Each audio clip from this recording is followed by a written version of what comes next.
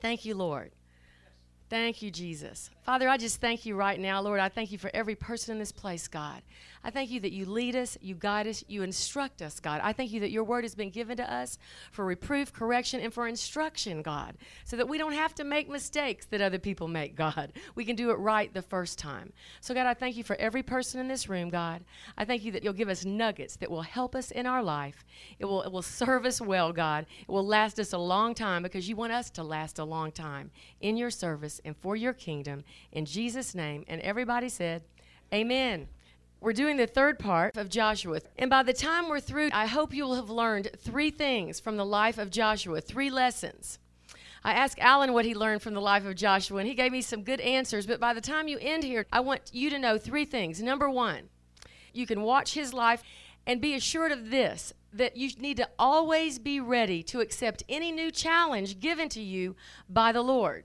You need to stay on the move. You can't get stagnant in your walk with God. He might require different things of you at different times, but you need to be bold enough to always take new territory. See, we've got a whole group of people that say, I'm a Christian, but their whole life is spent on maintaining and just sort of keeping the status quo. And God wants us to gain new ground. So we need to always be ready to accept any new challenge. Number 2, we want to leave nothing undone. We did a whole lesson on that months ago, but leave nothing undone that Jesus commands us to do. Now, when I say this, I know that some of our minds go to the great spectacular things, my destiny. You know, that wonderful purpose he has for me. I don't want to leave it undone. But you know what? The things that we tend to leave undone are sometimes the daily little nitty-gritty things. Getting rid of the bad attitude, tithing, being faithful, being on time, keeping our word, keeping our commitments. And so when I say leave nothing undone, I don't mean some spectacular, grandiose thing that God has for your purpose in life. I mean every word that proceeds out of the mouth of God. So we need to leave nothing undone and be diligent, be earnest, and be thorough in every assignment he gives us. You know, people sometimes say, well, you know, when I get that really great job, I'm going to do it great. And I go, I don't think so. You're not doing this little job very well. And so sometimes the way you do whatever you do is an indicator to how you're going to do the next thing and the next thing and the next thing. And don't think that they're not watching in the secular world and in the church. Why should we be any more slothful? And so if you can't tend to this little thing you're given well, you're not going to tend to some big thing a whole lot better. And so you need to be putting into practice the right attitude no matter where you are in the process. We shouldn't be shirking our responsibilities to God or to anybody else. Because you know what? When I say I'm going to do something, it's not just my word to God. There's other people I let down when I don't do that thing, when I let go of it, when I'm slothful, when I slack. Number 3, no matter how formidable, no matter how big, no matter how awesomely scary the giants might seem to be in my life or in the assignment God gives me, God will enable me to conquer them. God will enable me to conquer them. And in his time, in his way, he will always grant me the greatest thing of all, the greatest inheritance of all, and that's his rest and his peace on the inside, because that is the most precious possession I can have. You can have riches and fame, but if you're in turmoil on the inside, it really doesn't amount to much. You can have all kinds of things, but if there's no rest in your life, you will burn out, wear out, die fast, die young, whatever. So the rest and peace of God are very, very precious. And you will see tonight how God gave that to Joshua in an awesome way. Turn to chapter 6 in the book of Joshua, chapter 6. I want to go to verse 18 and 19. I'm going to read a couple of scriptures. I'm going to go through and hit some highlights in the book. I don't want you to just read the book of Joshua or any other book, especially in the Old Testament, like some fable or some story or just a history lesson. I want you to understand that these characters were put there, these examples were put there so that you could have something to pattern after, so that you could learn from their mistakes, so that you could watch what they did well and know that maybe God used that principle in their life and he doesn't change, and so he'll use it in yours. And so when you read these books, I want you to begin gleaning things from them, even as you read without somebody giving you the teaching behind it. Chapter 6, verse 18 and 19. The Lord was giving instruction. concerning the battle of Jericho. They had an awesome victory at the battle of Jericho. And God gave them instruction to the people about what they were to do with the spoils. In other words, all the loot that they had in that city once they defeated the people of Jericho. And so God said this concerning those instructions, verse 18, "And you, by all means, keep yourself from the accursed things, lest you become accursed when you take of the accursed things and make the camp of Israel a curse and trouble it. But all the gold, all the silver, all the vessels of bronze and iron are consecrated," they're to be consecrated, God said, "to the Lord. They shall come into the treasury of the Lord." So what he's saying, when you go in, there's going to be loot, there's going to be silver, gold, bronze, and iron, but you're not to take it. You might think, hey, we defeated them, hey, this is ours, but God says, no, it's mine. This is your first battle, and I want the loot, the treasure, the spoils, so to speak, the first fruits to come to me. That was the instruction of the Lord. They had this wonderful, amazing victory. The walls of Jericho come tumbling down. It seemed overwhelming in their sight, but it was a done deal because they did everything that God told them to do. The next little go-round, they have this little small, insignificant battle at the place called Ai, and for some weird reason, they lose. And it doesn't make sense to Joshua. It doesn't make sense to the leaders. What is going on? You know, they can defeat this huge, insurmountable city, and yet they can't win this tiny little place. And so Joshua gets dismayed and upset, and he goes, God, what have we done wrong? See, sometimes we think, God, why didn't you? But sometimes we need to seek him for the answer. And sometimes there's some little knot we need to pull out of the tangle to understand what all went down. Joshua starts inquiring of the Lord and asking, what went on, God? Why have we lost? Turn to chapter 7, verse 11. God answers him. Joshua's on his face, lying down. He's upset. And go back to verse 10. The Lord says, get up, Joshua. Why do you lie on your face? Here's the answer. Israel has sinned. They have transgressed my commandment, which I commanded them. For they have taken some of the accursed things. They have not only taken, they've stolen from me, and they've deceived. And they have put it with their stuff. Joshua is mad. And he's like, what is this? I told them exactly what to do. I told them exactly what the Lord commanded. This is something that's going to affect all of us, and now somebody's messed it up for all of us. So they go through this whole procedure, this whole process to narrow down who did what, and they go lot by lot, and it comes out in verse 20 that a man named Achan gets discovered, and he finally says, all right, I've sinned. I saw this beautiful garment, and I took it. I saw 200 shekels of silver, and I couldn't resist. I saw a wedge of gold, and I wanted it. I coveted this stuff, so I decided, hey, I'm going to take it. And you're like, wow, man, I can't believe the guy did it. But you know what? Sometimes we know that the word of the Lord says, hey, tithe. The first fruits of your spoils, of your income, of your loot belongs to me. And we see a video camera and we go, I can't tithe right now because I really have to have this. Or we see a beautiful dress, a garment, and we say, I really need a new outfit. I haven't had one in ages. And so if I just half tithe, which is not a tithe, because tithe means tenth. And so, you either do it or you don't do it. If I just give half what I was going to give to the Lord, you know what? I can have that outfit and I'll really feel good about myself. But you know what? God gives instructions to us. We look at these people and we think, I can't believe they're doing it. Yet we do the same things. And so God is saying right now, he's establishing principles of a concept in this little story about the defeat of Ai, that the first fruits belong to him. He didn't say this about the other battles, but he said at the first battle, he wanted the spoils to come to him. He's establishing principles. We're to live our life by the principles of God. Number 2, another principle is that when we do something, he wants us to be very clear that it's not always just about us. It can affect a lot of other people too. See, am I my brother's keeper? It's easy to say, I don't need to be. But you know what? Sometimes what I'm doing affects a lot of people. And so what we do touches other lives. That can work for good. What we do touches other lives, thank God. But sometimes what we do touches other lives. And it doesn't work out so well. We have a responsibility to others. Modern philosophy, secular humanism would say, hey, I'm my own person. I'm free to do as I please. Don't take my freedoms from me. Don't try to take anything from me. And yet God says, I have commanded you to give. I can't say somebody's taking something from me if I want to live by the principles of God. I have to put away that secular humanistic philosophy that's everywhere.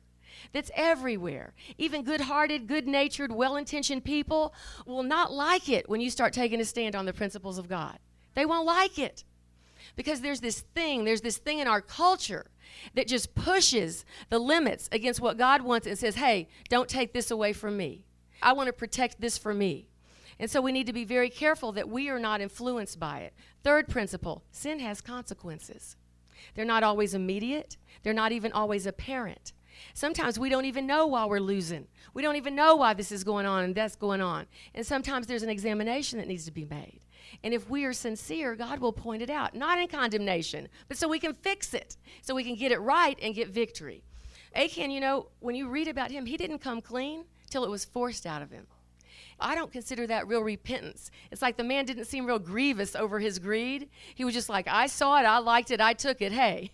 But he ended up dead because of it. And sometimes we're not physically dead, but there's a spiritual death that takes place when we don't keep in mind the things that God has commanded us to do, when we take them lightly, when we shove them off to the side, when we try to ignore half of what he said. We know that in Malachi it says, will a man rob God? How? They did here. The battle of Ai. But after they got it right, after they got it straight, they won every other battle. Turn to chapter 10. That was the hard part first. Now we'll go to the good part. Chapter 10 of the book of Joshua.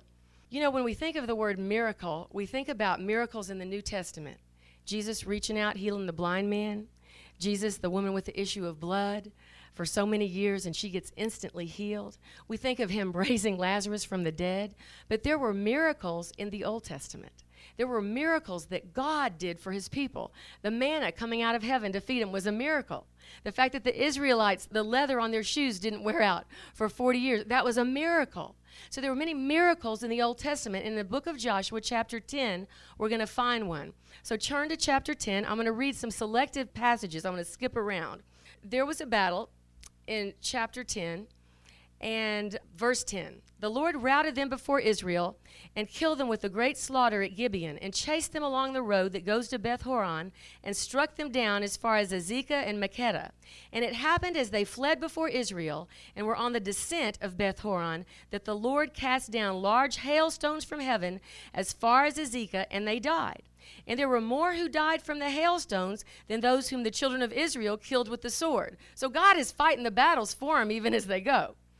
But there's more victory to be won. And Joshua knows they're running out of time, and he's grateful that God has killed people with hailstones. But he goes on to say, Joshua spoke to the Lord in the day when the Lord delivered up the Amorites before the children of Israel, and he said in the sight of all the people, Sun, stand still over Gibeon. Moon, in the valley of Ajalon. So the sun stood still, and the moon stopped till the people had revenge upon all their enemies. Go down to 14. And there has been no day like that, before it or after it, that the Lord heeded the voice of a man, for the Lord fought for Israel. Go back one verse. So the sun stood still in the midst of heaven and did not hasten to go down for about a whole day. That sounds like a wild claim. That's the thing that the people who are against the Bible would like to take and make fodder of everything you believe. And so the record of this miracle, some people say, has been the most striking example of a conflict between Scripture and science. But the truth is, when there's a conflict, the Bible's not wrong. And so we've got some scientific people in the room. But the truth is, we all know the sun doesn't move around the earth, causing day and night. And so Joshua was saying, Lord, let the sun stand still. Let it quit rotating. We know it doesn't rotate. What's wrong? Why did he address the sun rather than the earth?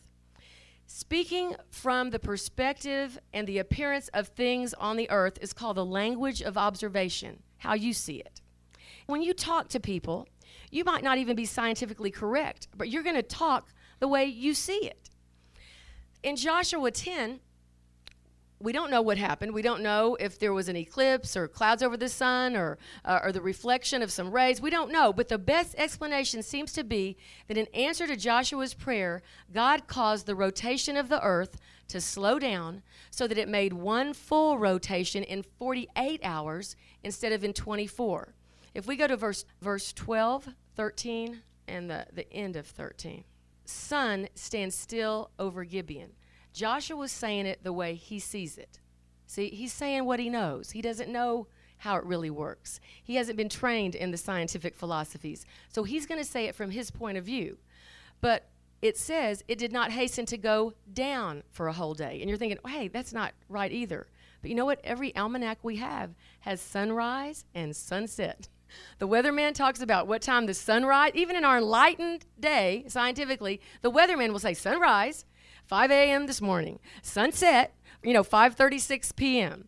We still talk that way. So when people try to use things like that to act like the Bible's not true, we need to discover how are we talking even now. So Joshua wasn't doing so bad even in his unenlightened time. The sun, I believe, God stopped the cataclysmic effect that would normally have occurred with this pattern. Normally, if you do that, you're going to have tidal waves, you're going to have objects flying. But you know what? God can do all things. And the Bible says there's never been a day like that before or since. To satisfy his man Joshua, who was his great military leader, who was bold enough to say, God, you said we were going to have victory, but to have it, we need more time. And to get more time, God, you're going to have to do your part. God actually did it. And so there's evidence that the earth's rotation simply slowed down, and it's found in Joshua 10:13. The sun delayed going down about a full day. How'd that happen? Had to be that the earth's rotation took longer from the scientific perspective that we have. So Joshua and his soldiers had time to complete the battle. It just so happens also that the sun and moon were entities that the pagan people worshipped. And so God is showing here, hey, I have control over the sun that those people worship. I have control over the moon. Even those people worship, it's sort of like the showdown of the gods. God has control over things that other people would even worship and consider as gods. We were told by some friends of ours that had something to do with several of the space shuttles and that put up satellites around the world. So it's true. Okay? These guys, Jerry and George and other men we know, were doing the NASA tracking stations and satellite stations. I don't even know all the right words. And they were running their computers, trying to figure out timing on things because you've got to get everything very precise. And these guys are running computers, but as they go back so many years in time, they start finding a glitch. And they can't figure out what it is. I don't have it down. I don't have the story right. But I can assure you that if they told you, you would be amazed. But they found one glitch that seemed to equal a day and another glitch that seemed to equal a certain part of minutes of time, like 10 or 15 minutes. When you go into the Bible, we have it recorded in here that God did something with 1 day of time in the book of Joshua, and that God did something in Isaiah 38:8 with 10 degrees on the sundial. And so when you add it up, it was the amount of glitches that they were finding on the NASA computers. And the man that Easy knows was amazed. He was not a Christian, and he thought, hey, there's got to be something right about this Bible, because even our computers are picking up, and it bears out what it says. There's not going to ever be a real conflict between science and the Bible. God's going to be right every time. When we go on to chapter 13 in the book of Joshua, 13 through 20, are about 7 chapters that you'd probably want to skip. It just goes on and on with names of tribes and cities that you can't pronounce, but it reads really like a real estate deed. And so we have Joshua in all these chapters at 100 years old dividing up the land that they conquered.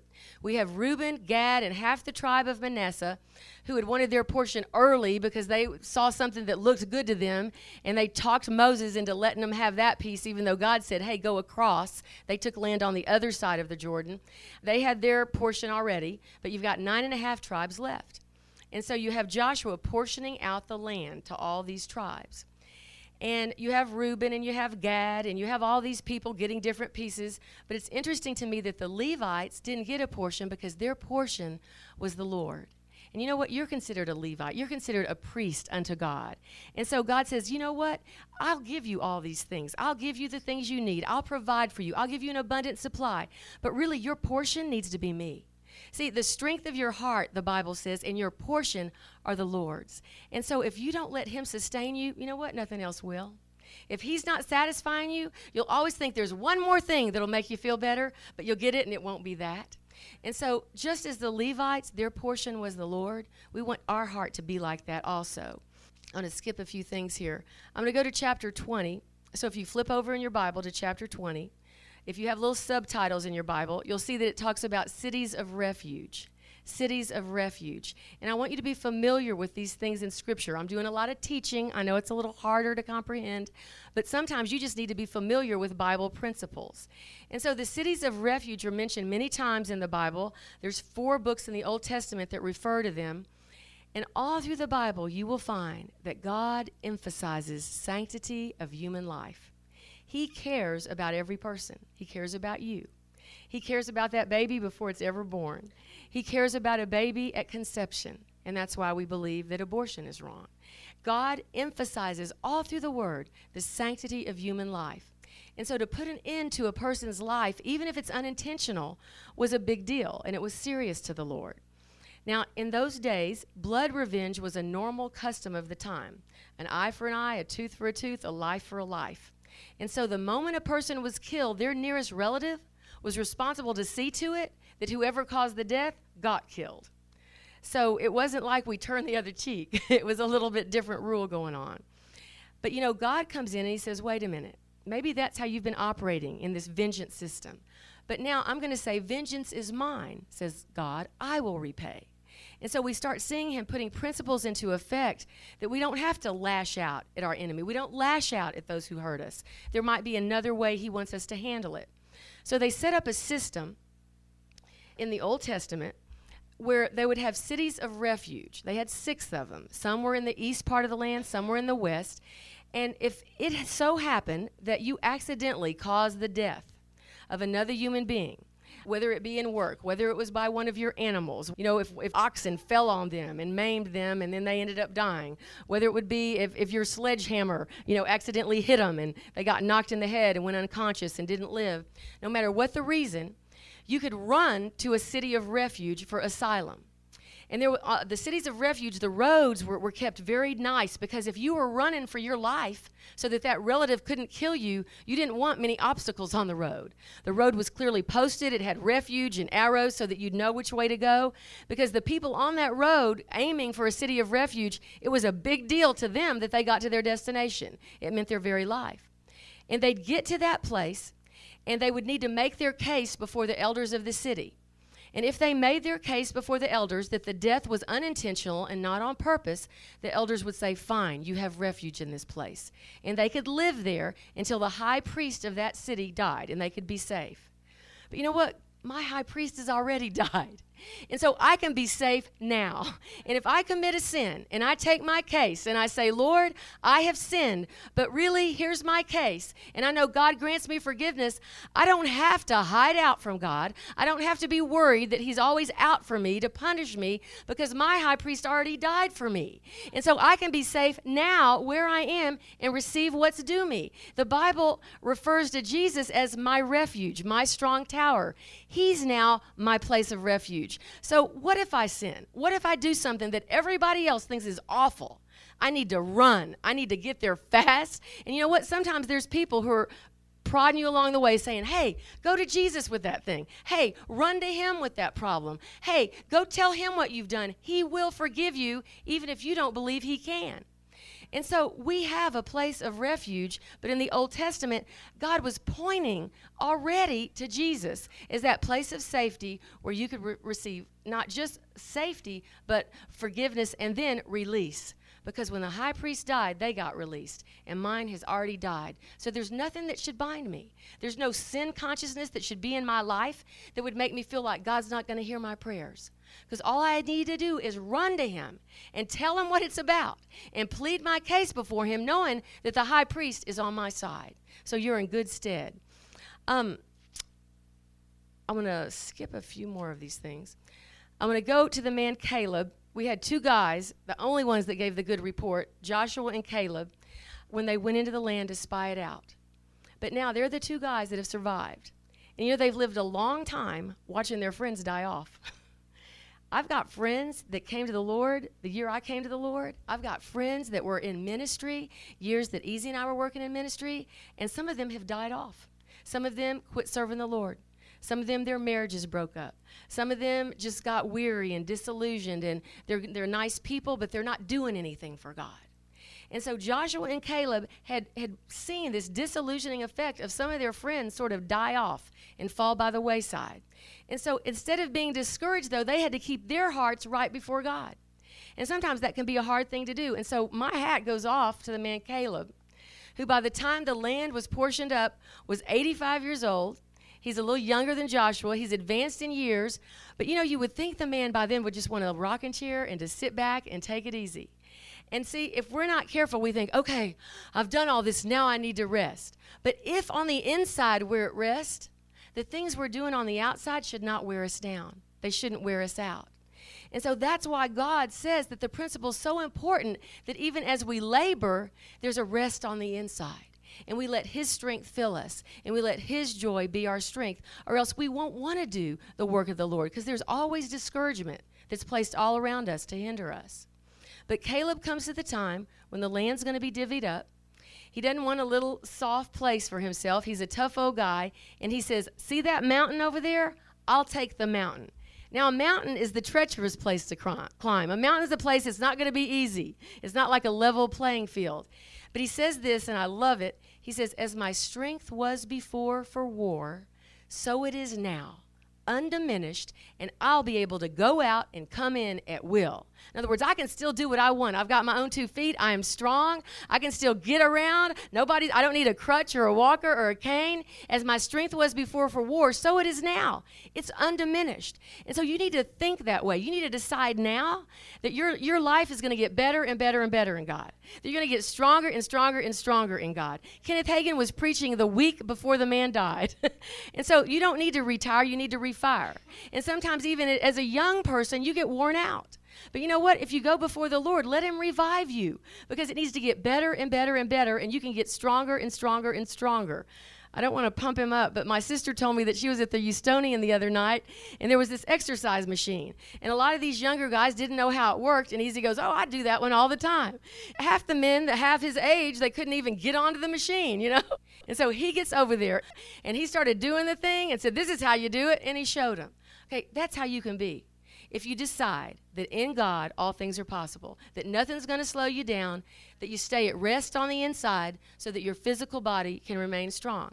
I'll tell you what else. About 7 or 8 years ago, he decided he was going to quit eating the way I ate and the way we ate. And he started getting his diet a little healthier and incorporating healthful habits into his life. Your body is the temple of the Holy Ghost. It's the only one you've got. So if you want to work for God, you need to also protect it and keep it strong so that you can say what Caleb said.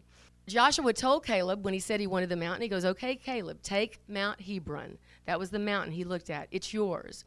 And Caleb laid hold of it. He conquered it. He shared the inheritance with his daughter. And then when she married, she was able to give her husband this wonderful piece of land. And Mount Hebron actually means, I have crossed over.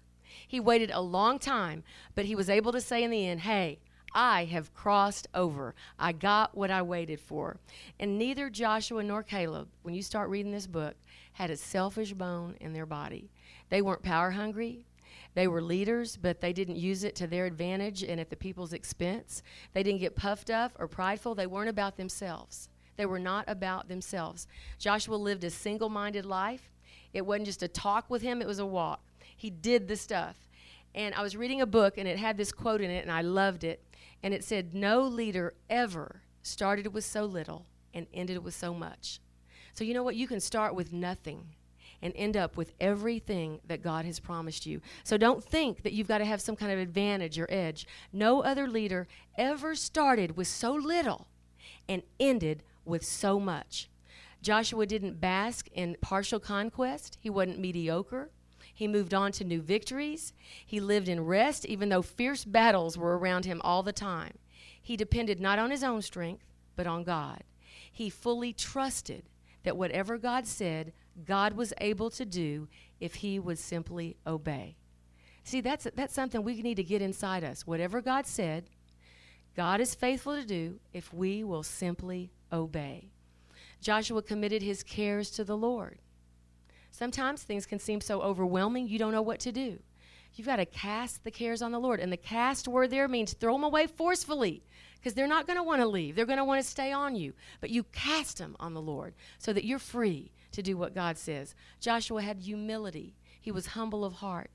But note, he was the last one in all of Israel to claim his land. Just because he was the leader, he didn't take the best part for himself. He was like Abraham. Abraham let Lot take the part that he chose. Joshua was the last one to claim his inheritance. He had every single right to be first. He was brilliant. He was their commander-in-chief, but he waited until last. And so even here you've got the principle, the first shall be last and the last first. There's a divine economy in God that's not sometimes how we would think in a human way. Joshua didn't take any credit for any of the battles that were won, for all the great victories, because he knew it was God that promised Canaan to the people. It was God who gave deliverance in the desert. It was God who guided them across the Jordan. It was God who destroyed the enemy cities. It was God who fought in battle, even when he had to send hailstones. It was God who gave them every single victory. And it was God who gave them peace on the inside. And so we've got to come to the point where we know, hey, God, it's you. It's about you and you alone. Whatever I need in my life, you are only the one. You're the only one that can give it to me. But you can do it, and you will do it. And you are faithful to your word. It takes spiritual diligence to prosper in peace as well as in conflict. Some of us, when things are going on around us that are smooth, we're okay. But in the midst of conflict, we come unglued.